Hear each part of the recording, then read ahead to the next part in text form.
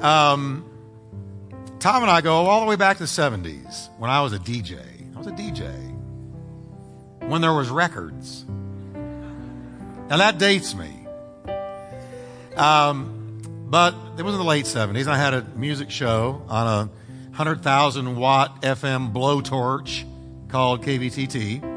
And I would always get calls and requests for Tom's music. And we began together, been together all these years. And we both gotten kind of silver together. He's a little more silver than me, but I'm catching up quick. And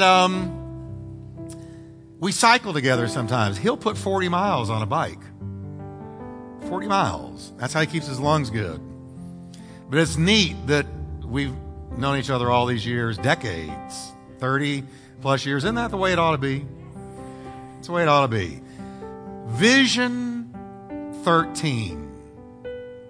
That's what I'm calling this new series, because I want to talk to you about the new year. I believe in starting the new year off with God. I really do. A lot of people are out celebrating New Year's Eve. When it hits midnight, you watch that stupid ball fall. I haven't seen that thing fall in years. I like being with the Lord and saying, okay, Lord, what are you saying for the new year? Because we live not by bread alone, but by every word that proceeds out of the mouth of God. So I want to be propelled by a fresh word from God. And I felt that he put 4 messages on my heart for us, for our listening audience, on radio that is growing all the time. And I want our church to be vision driven. Vision driven. And I'm going to talk to you about that. Now, the passages we're about to read, Habakkuk has been confused. His dilemma has been, where are you, God? Where are you? It seems like the enemy's winning the day. It seems like things are not in your control. What are you saying, God? And God gave him a word.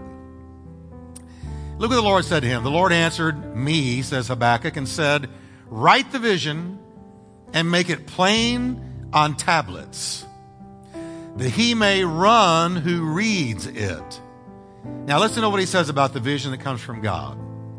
The vision is yet for an appointed time, but at the end, it's going to speak.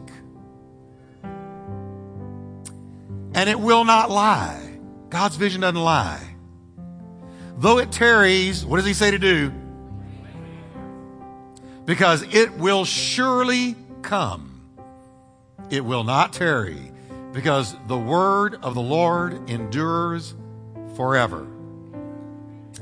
Father, thank you for your word today, and I pray that this church is literally baptized in a fresh vision from God. In Jesus' mighty name I pray, amen. Turn to your neighbor and tell him, hang on, it's on the way.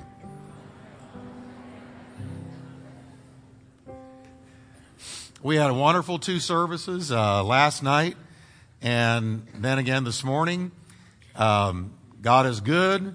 He's moving in our church, and we're so thankful for the new year.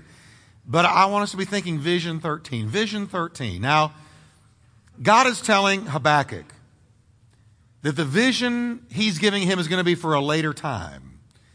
In other words, Habakkuk, it's going to seem like it's tarrying.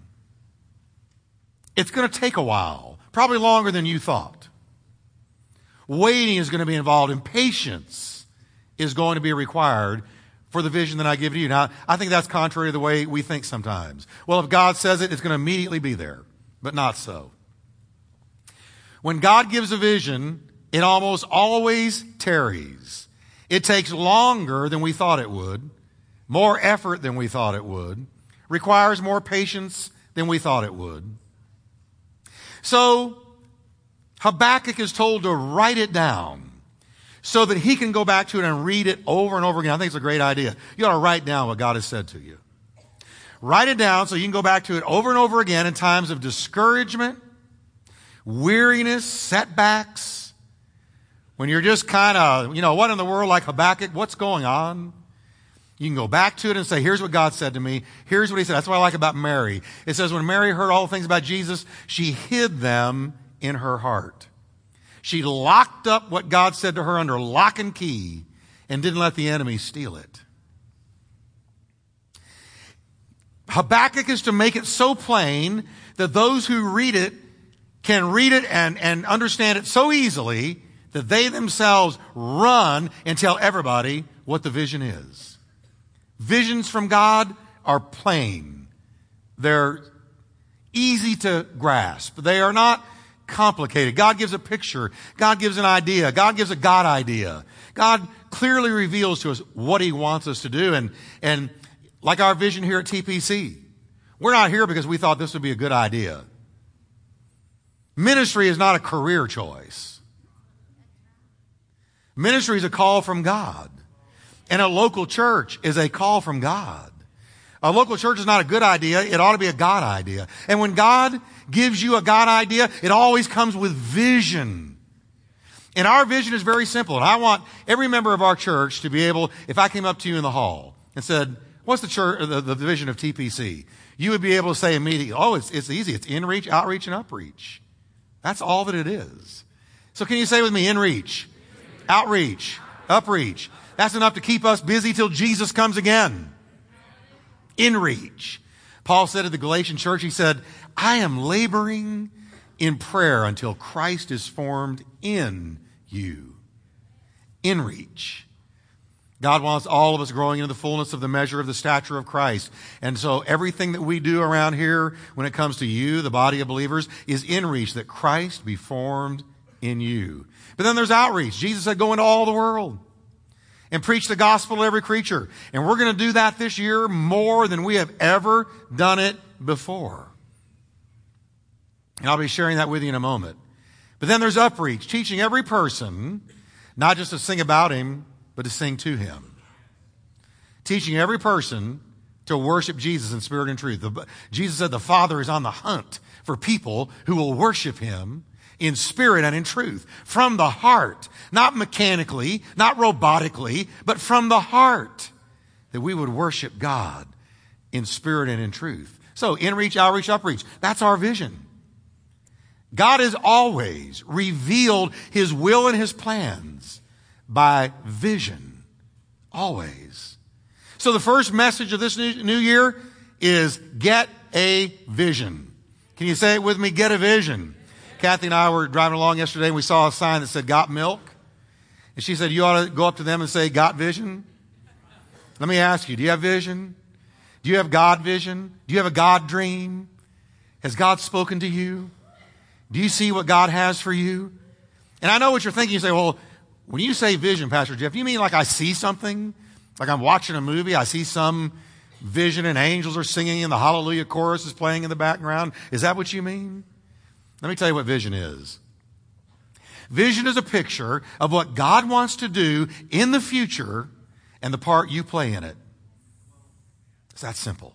God has a plan. God is not sitting up there going, what are we going to do next? He's already seen the end from the beginning. God looks at the end of a thing and then begins the beginning. So He already knows what's coming. So here's the deal. He's got a plan and He wants His church involved in that plan. And the part that you play and I play is God's vision for you and for me. I want to be in the middle of what God is doing. I don't want to be on the outside looking in. I don't want to be a bench warmer. I want to have the football and be running with it. I want to cross the goal. I want to make some touchdowns. Is anybody with me today? Are you excited about the work of God? So vision is a picture of what God wants to do in the future and the part you play in it. Vision is a discovery of God's plan as it relates to your life. When I got God's vision for my life, it changed my life. When I realized I wasn't just saved for heaven, but I was saved for a purpose and a destiny and a reason. And I was custom designed for a time and a place and an hour. That I had come to the kingdom for such a time as this. And so have you. You're not a mistake. You're on purpose. And you're here for a reason. Vision is an understanding of what God wants to accomplish through you to build His kingdom. God gives us vision, I believe, to show us our true potential. When Jesus looks at you, He doesn't see what you see. He sees incredible potential in him. You will never be everything you can be apart from being in the center of the will of God for your life. Potential. Vision allows us to see things, not as they are, but as they will be. When you got saved, Jesus did not say, oh, what a mess. What are we going to do with this one? He already saw what you were going to be. Walking in maturity, praying down the power of God, reaching people for Christ, walking like him, talking like him, thinking like him, loving like him, compassionate like him, patient like him. He saw the end, not just the beginning. Where does vision come from? The kind of vision I'm talking about today doesn't come from you, and it doesn't come from me. Like I said, it's not a good idea. It's not us sitting around trying to conjure up the biggest thing we can dream of. No. Give me your biggest dream, and God will shut it down and eclipse it with his dream every time. Give me your biggest dream, and I'll tell you, God can do exceeding abundantly above all that you can ask for or even think of.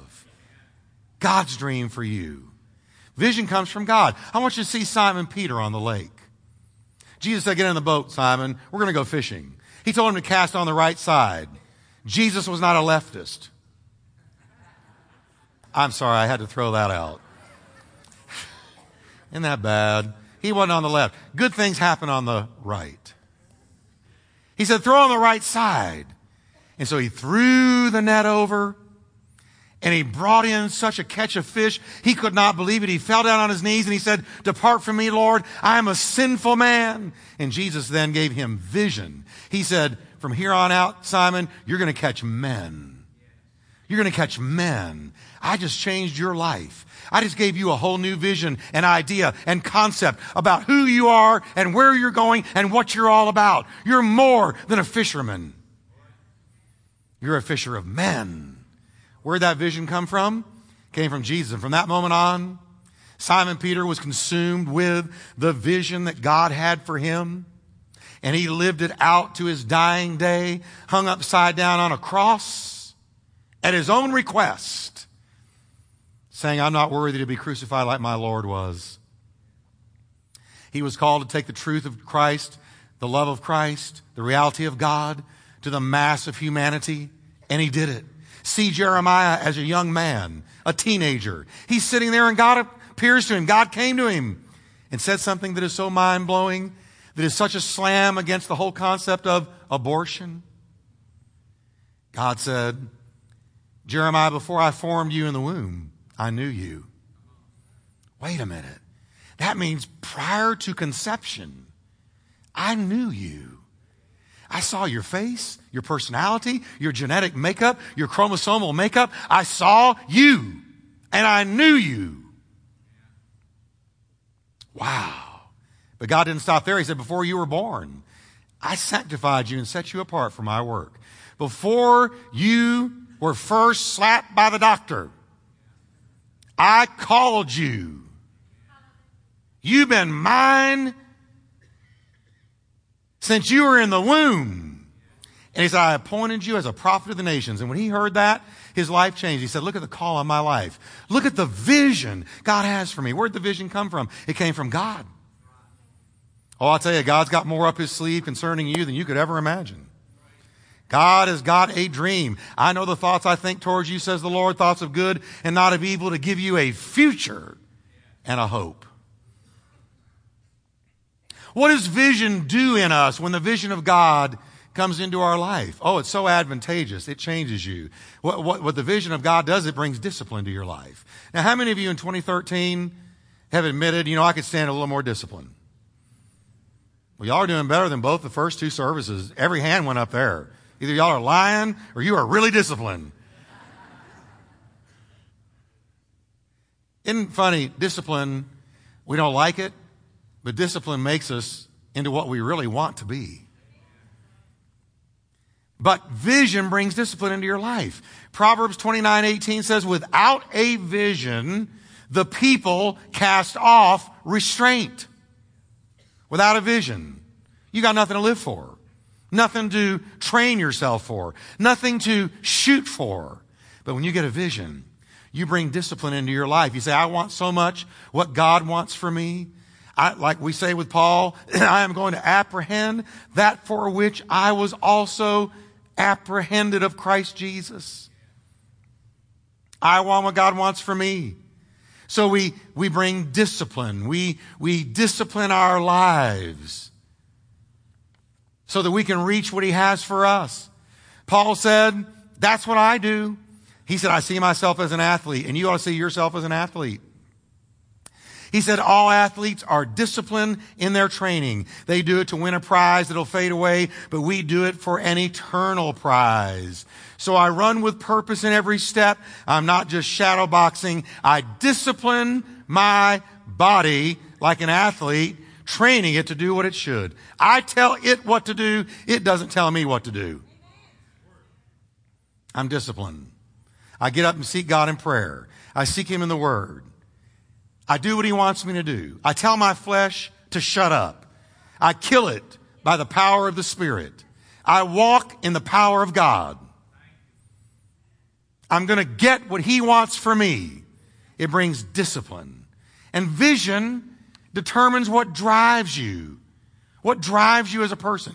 Do you know that every person that wakes up in the morning gets up driven by something? Everybody is driven by something. Something motivates everybody's day. The Bible says the majority of people live carnally. They wake up and they are driven with carnal desire. And they go seeking carnal things. Listen to what he says in Ephesians 2. He says, as for you, you were dead in your transgressions and sins, in which you used to live when you followed the ways of this world and of the ruler of the kingdom of the air, the spirit who is now at work in those who are disobedient. All of us also lived among them at one time, gratifying the cravings of our flesh and following its desires and thoughts. He's describing what drives most people when they wake up in the morning. What am I after? I'm out to gratify the cravings of the flesh, follow its desires and thoughts. He says, like the rest, we were by nature deserving of God's wrath. But then we got saved. That's the way we were. But it's not to be the way we are now. We're to wake up every day not seeking the carnal desires of the flesh, but we're to wake up seeking the will of God, fighting the good fight, keeping the faith, and finishing our course. Give God praise. I know that. Some people wake up anger driven. They're angry all day long. They're driven by anger. Anger fuels them. Some people wake up driven by fear. They're fear driven. They're afraid all day long. Some people are lust driven. Every day they wake up and they're driven by lust. But God wants His people to be vision driven. Vision driven.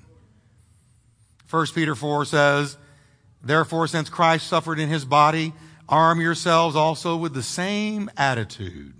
Because whoever suffers in the body is done with sin. As a result, they do not live the rest of their earthly lives for evil human desires, but rather for the will of God.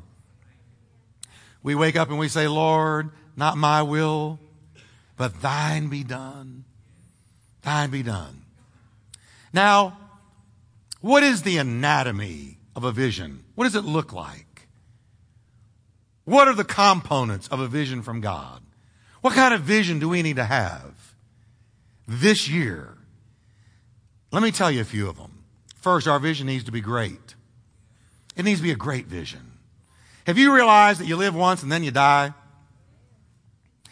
We don't come back as a caterpillar or a frog or a cow or an insect or any of that. There is no reincarnationism. You live once and then you die, and after that, the judgment. We get one shot. We get one shot at life. Now, I don't know about you. I don't want to waste my time. I want to dream big. If I'm going to do it, I want to dream big. I want to go out with a bang. I want to leave a mark for God. Is that you? Is that you? Well, then your vision needs to be great. If your vision is possible without God, it's not a vision from God. Now I'm going to say that again. I want you to catch it, because when God gives a vision, the first thing you say is, no way. You have got to be kidding me. And God says, no, I'm not kidding, and there is a way, and that way is me. It's going to happen by me. Yeah, you're going to cooperate, but I'm going to bring it to pass so that no flesh can glory in what I'm going to do. A vision that comes from God is always a great vision. Say with me, dream big. Just be sure the dream's from God. Don't eat too much pizza the night before and think it was God. Dream big, but dream God's dreams.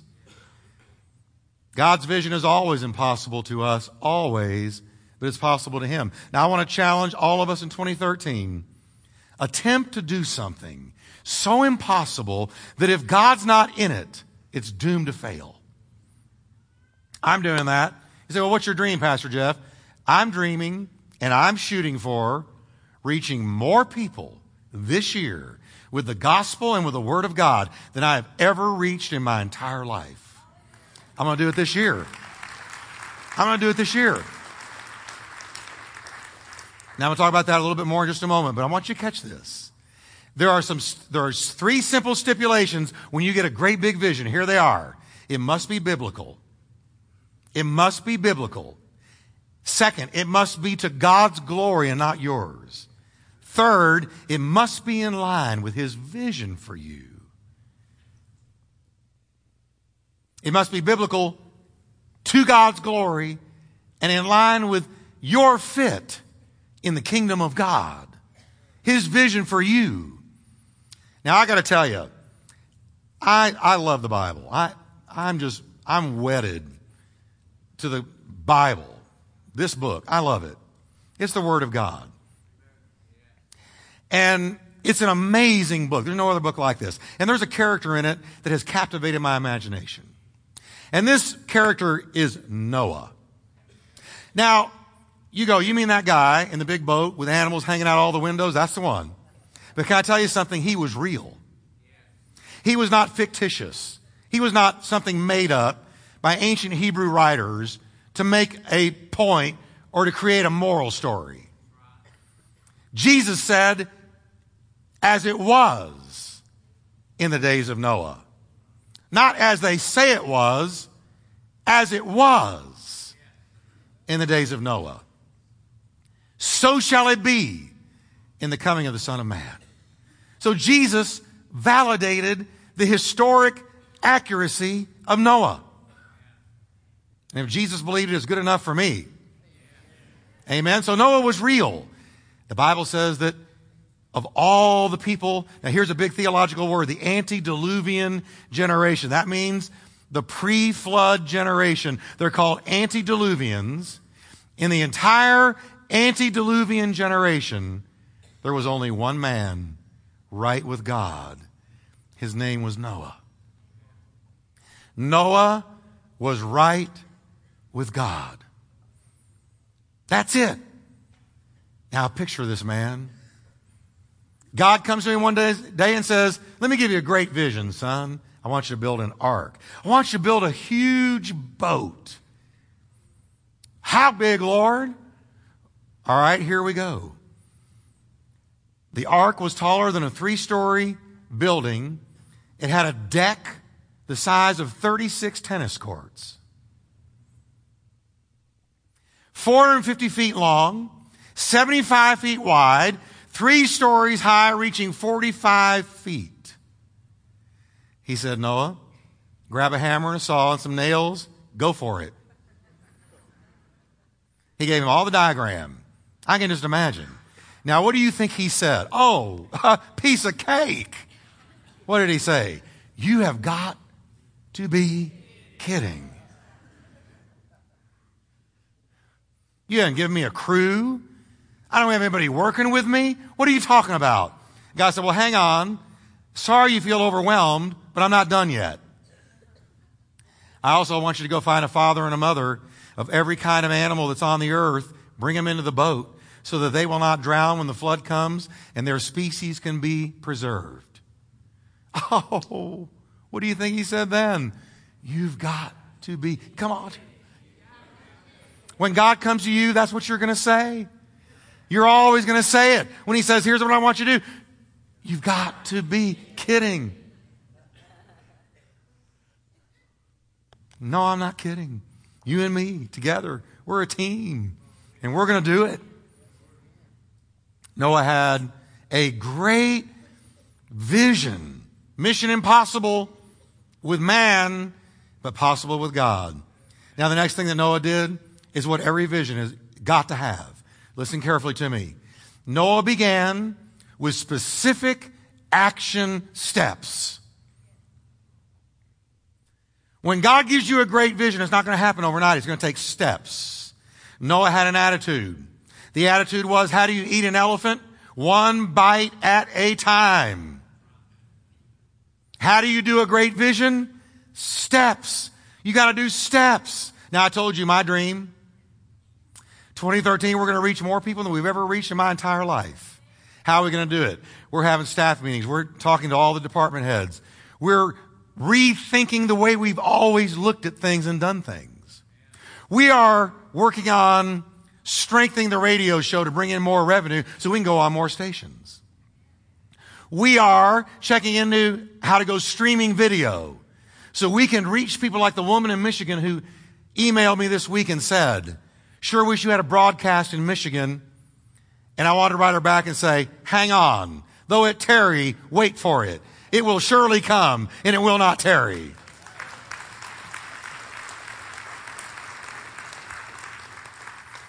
In other words, we're taking it down into bite-sized chunks and we're putting steps of faith, of obedience to our vision. It took Noah more than 100 years to build that ark. In those days, they lived a lot longer than we do. They didn't start dating till they were 200.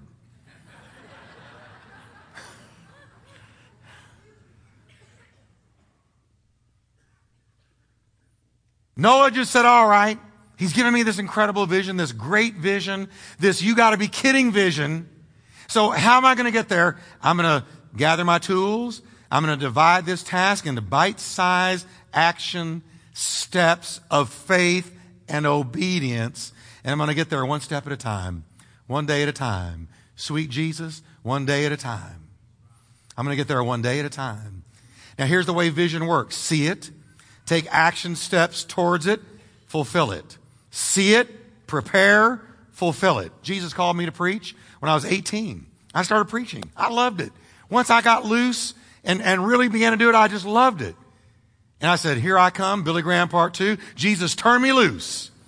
And what did he do? He said, now that you're called and I've given you a vision, go to school. I rebuke you, Satan, in Jesus' name. Why should I have to go to school? I know John 3:16.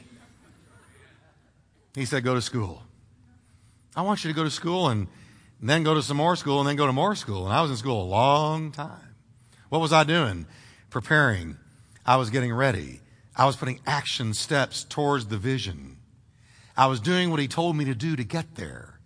Crossing every bridge. Walking every path.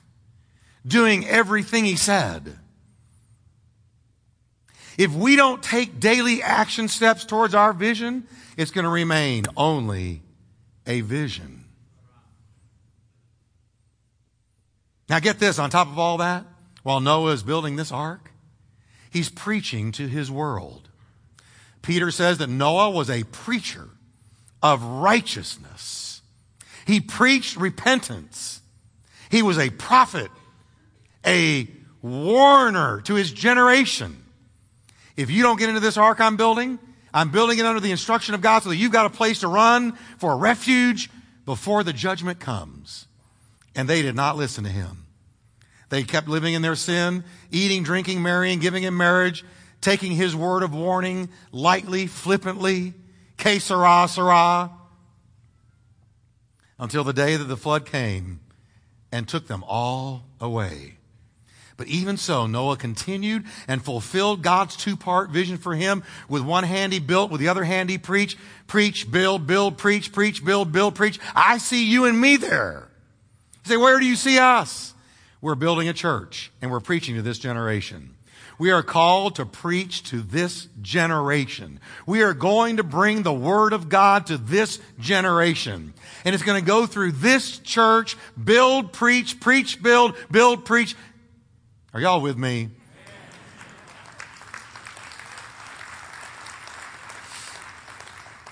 A woman came up to me after the first service and said, Pastor Jeff, when you were preaching that, God said to me, tell him you haven't seen anything yet.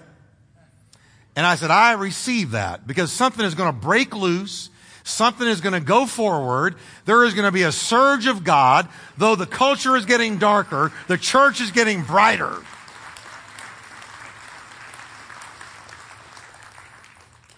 And I don't want to be on the bench. I want to be in the middle of the game. Amen? He built the ark and preached to his generation. And the next thing our vision needs, it needs boldness. Our vision needs boldness. Do you know that boldness was the defining characteristic of early Christians? Do you know that's how people who saw the disciples, that's how they connected the dots that they had been with Jesus, was by their boldness? Now, when they saw the boldness of Peter and John, Acts 4:13 says, and perceived that they were uneducated and untrained men, they marveled and they realized they had been with Jesus. They saw Peter, James, and John just preach the truth boldly, not caring what people thought. And they said, ... Jesus was bold the same way. Can I tell you something that might blow your mind a little bit today? But I really believe it's true. Jesus wouldn't be welcome in a lot of churches in America today because he's not politically correct. He didn't sit there and say and wring his hands and go, well, I better not be too truthful. Because if I really tell the truth, I might offend somebody. And we don't want to hurt anybody's feelings. Oh, no. Because we're to be tolerant and loving, sloppy agape. We're not to hurt anybody's feelings because, after all, those feelings are sacred. Jesus looked at people and said, you brood of vipers, you whited sepulchres, you washed gravestones. How will you escape the damnation of hell? You think some people didn't walk away a little huffy? A little offended? A little bothered by the preaching of Jesus? Can I tell you something else? Jesus was a hellfire and brimstone preacher. Oh, yeah, he was loving. Sure, he was sensitive. Sure, he loved people. But if you turned him wrong, Jesus would turn you right. Jesus was tough. We wouldn't recognize that Jesus in the New Testament if he walked into a lot of churches. He was bold. The disciples were bold. You got to be bold with your vision. Don't worry about what people think. Step up to the plate boldly and go for it. You live once and then you die.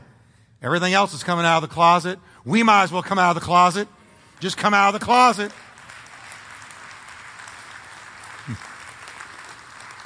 See, I'm showing you what I mean. I'm being a little bold today. But I'm so sick of this mamby-pamby, spineless, diluted, polluted, watered down Christianity. I want to see some men of fire, some women of fire, some churches of fire.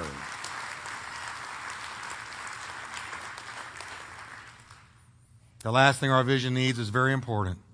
Our vision needs persistence. Now, here's where a lot of people lose it, and so I wanted to close with this because I want you to catch this, because here's what I know. Some of you have been thinking of quitting the race. Some of you are just on this side of quit. You've been hit, you've been beat on, you've been betrayed, you've had disappointments, setbacks, disillusionments. And there's something working in you that just says, why don't you just quit? Why don't you just give up? What's the use? And I'm about to preach that out of you. Listen, the Bible says, let us not grow weary while doing what? Good. While you're doing good, it can be wearying. For in due season, in God's season, in God's time, in God's way. We shall reap if we do not lose heart. Now let me translate that for you. You can sow the word. You can water the word. You can do everything right. But then while you're waiting for it to come up, and you're waiting for everything your vision has shown you, you can get the quits and say, it's taking too long. It's too hard. I don't get it. I don't understand. And you walk away, and you're not there to reap the harvest. And God brings along somebody else to reap the harvest you worked on, and then you find out about it, and it stings. So you've been sowing into your marriage, and you're tempted to walk away. Some of you have been sowing into a ministry, and it's not coming up like you thought it would, and you're ready to walk away. Something inside of you is just saying, why don't you just quit? That's the voice of the devil. Some of you have failed, and you say, well, because of my failure, there's no way I can go on. Listen, failure is never fatal nor final unless you quit.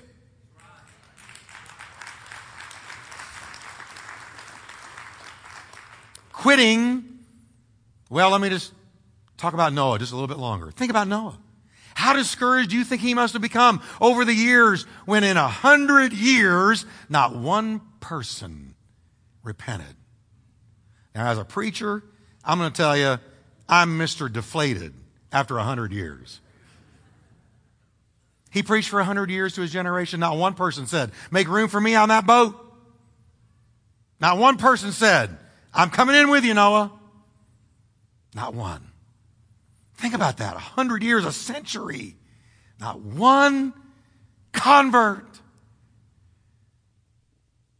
Aside from his own family, that was it. 8 of them got on that boat, and a whole world perished. On top of that, the gargantuan task of building that ark had to have been disappointing and daunting and difficult. All the measuring, cutting down trees, sanding, hammering. Watching his dream come to pass, slower than sap oozing out of a tree. Ba-dum, ba-dum. I thought it was going to happen overnight. It takes God 20 years to make a man, 20 years to make a woman, 20 years to hammer out a vision. Yet Noah persisted. He kept on going. Despite the world's apathy and mocking and ridicule, despite the painfully slow progress, he persisted. When I was thinking about this message, it occurred to me there's a graveyard out there that only God sees. You know what that graveyard is? It's the graveyard of dead dreams.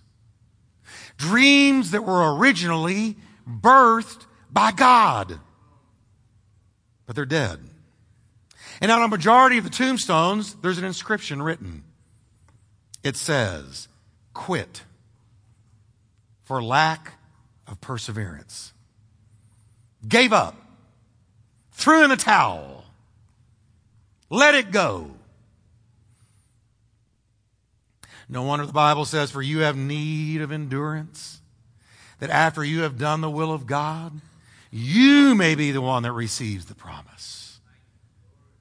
You have need of endurance. Don't quit, friend. Say, well, you don't know what they did to me. Well, God does. Don't quit, friend. Well, you don't know how many times I've been disappointed. That's all right. Get up again. Jesus was disappointed too. Tempted in all points as we are, yet without sin. Don't quit. The answer is just around the corner. The breakthrough is just down the road. Don't quit. God is a God of truth. He cannot lie. You will in due season reap if you do not faint. Can you stand up with me today? I have a New Year challenge for TPC today. Along with all of our radio and media friends, I want to include them. Get a vision. Be a vision-driven Christian this year. Get a great vision. where you say, you've got to be kidding. Develop action steps to get there. Be bold with it and hang in like a bulldog on the bone of God's will. Don't let it go. Did you need that today?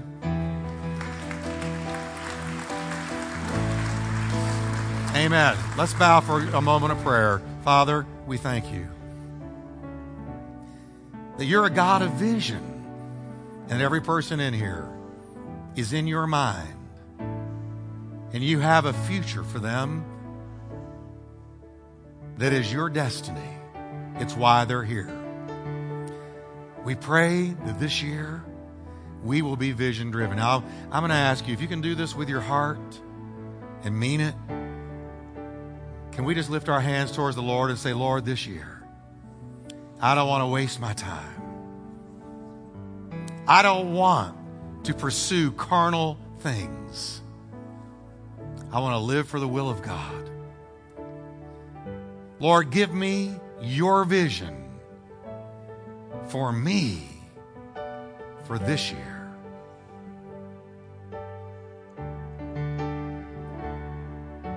And Lord, help me to be vision driven. That at the end of this year,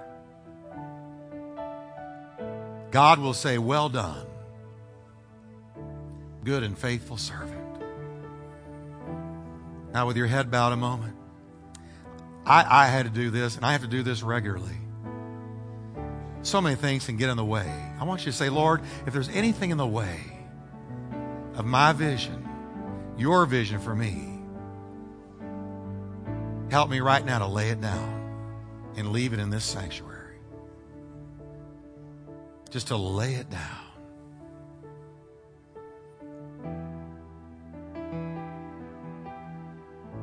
And I want to say to you, nothing is too hard for the Lord.